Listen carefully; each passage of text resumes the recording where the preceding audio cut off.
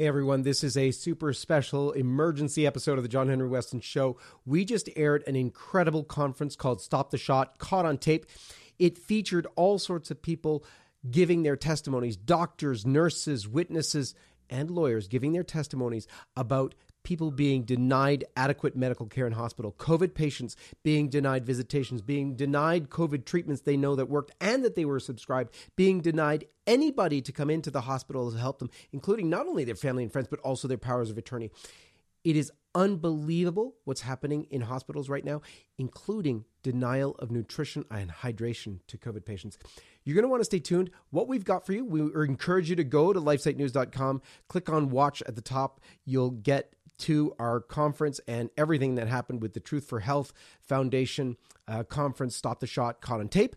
But in this show, I'm going to provide you enhanced audio of the taped conversations with these doctors. They were taped by an attorney in Arizona, so it's legal to do one-way taping of conversations. So we have hospital administration and doctors admitting, denying patients ivermectin, denying them nutrition, food and fluids, and also denying them any visitation at all whatsoever. You're going to want to stay tuned for this and get these enhanced audio files so you can hear clearly what was already aired during the press conference. Stay tuned.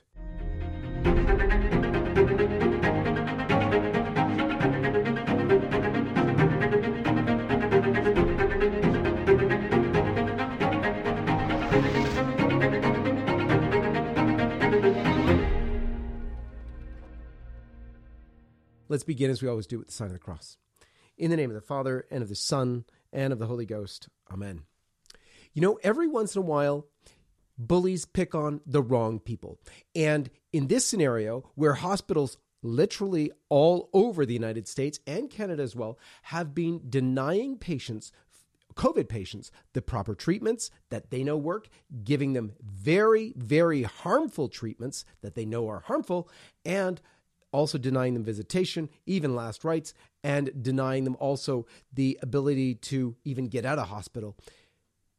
Sometimes, though, this happens. We've heard about it. You've heard about it. But where's the evidence? For many Americans, many Canadians, many people around the world, they're like, yeah, we've heard this is happening so many times, but we've never had the evidence. Well, here it is. We have the recordings for you. And as I said off the top, you know, sometimes they pick on the wrong people. Well, we had a victim, a family victim of this hospital maltreatment, of this unbelievable stuff going on in hospitals. And yet this victim, whose mother-in-law died because of this, and father-in-law also, advocated for them.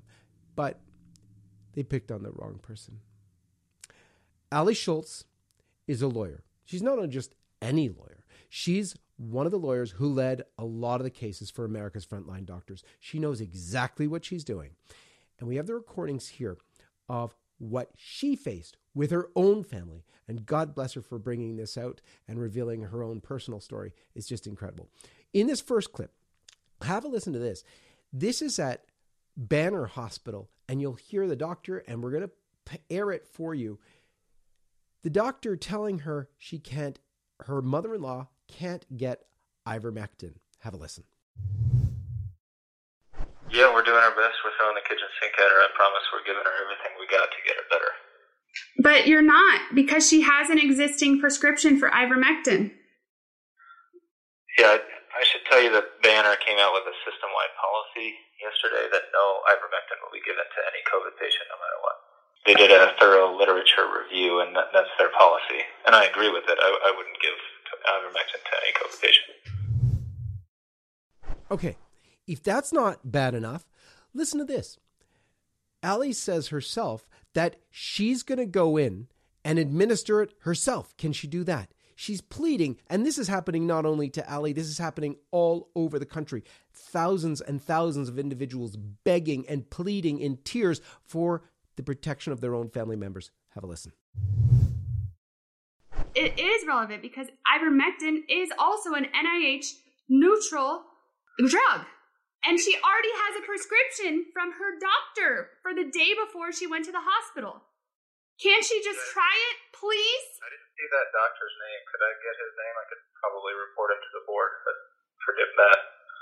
You blacked out his name. Can't she just try it, please? No, there would be no benefit. It could potentially hasten her death. It could potentially what?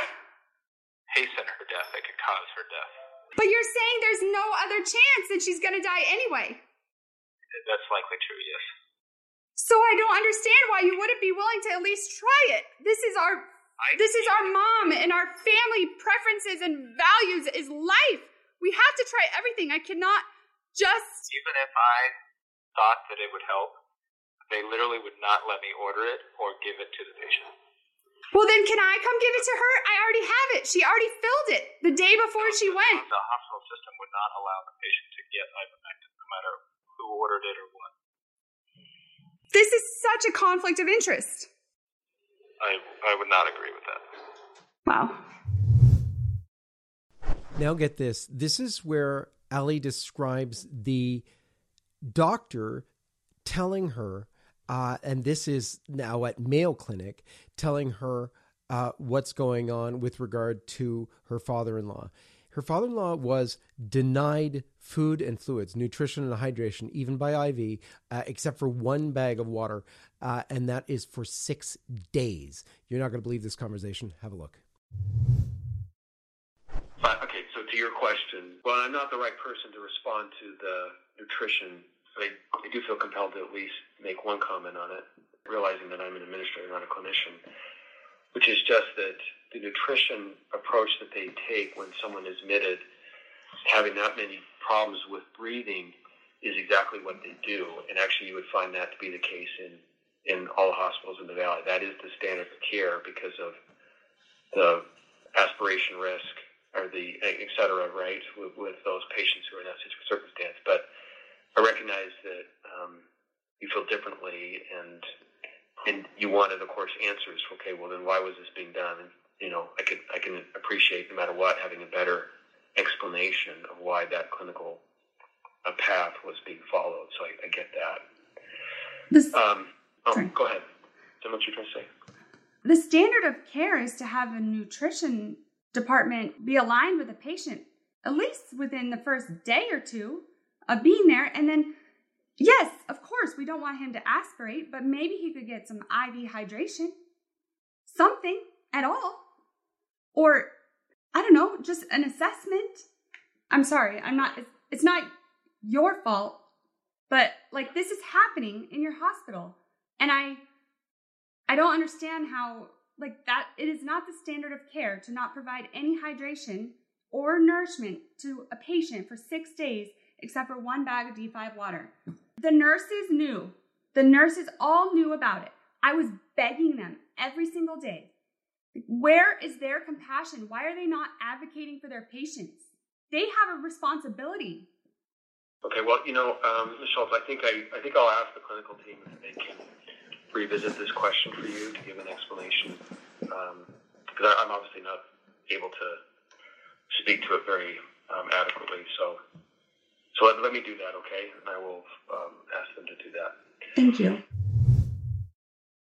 Okay, and finally, and this is probably really stunning as well, you have this case where the hospitals are totally refusing people entry. And this is for patients who they said had COVID, except that in most places, you're regarded as COVID-free after 10 days after symptom onset, because that's what the health systems know. Our family had COVID. We had, 10 days after symptom onset, we were free to go out again. And it's unbelievable that these patients are kept in hospital, often, in there for a month and not allowed to see anyone. You know what? I'm going to let Ali say it for herself, and then we'll play the clip right after that. Have a listen to this. I think seclusion is the number one issue. And the thing that anyone who currently has a loved one in the hospital can act on right away. Get in there. It is in the patient bill of rights. Like, get in there. They are not to be secluded. Just because they're using the word isolation doesn't mean it makes it any better what they're doing. They're secluding patients. And so Chuck, my father-in-law, was secluded for 24 days past the CDC and the Arizona Department of Health guidelines In Arizona, they say the guidelines are to isolate or seclude yourself for 10 days post the onset of symptoms. And, Chuck had gone to the hospital on the 10th day of his symptoms. With my mom-in-law, Christy, they were trying to get us to remove her ventilator without allowing us the ability to get in to see her and assess her. We can't do that. We want to be with her. Why would they possibly be, how could someone make that decision without assessing their loved one? And so this is a huge legal issue, because if you think about it, when an American is isolated from others, what is this considered? Unlawful imprisonment, torture. I'm doing my job has never been a defense to crimes against humanity. This is a huge issue. So that's why, in order to seclude and restrain patients, there is actually very, very strict guidelines for healthcare workers. And it cannot be a blanket order. There needs to be a new order every 24 hours. And if it goes past a few days, they need a judge to sign a court order. They cannot just blanket seclude someone for this long.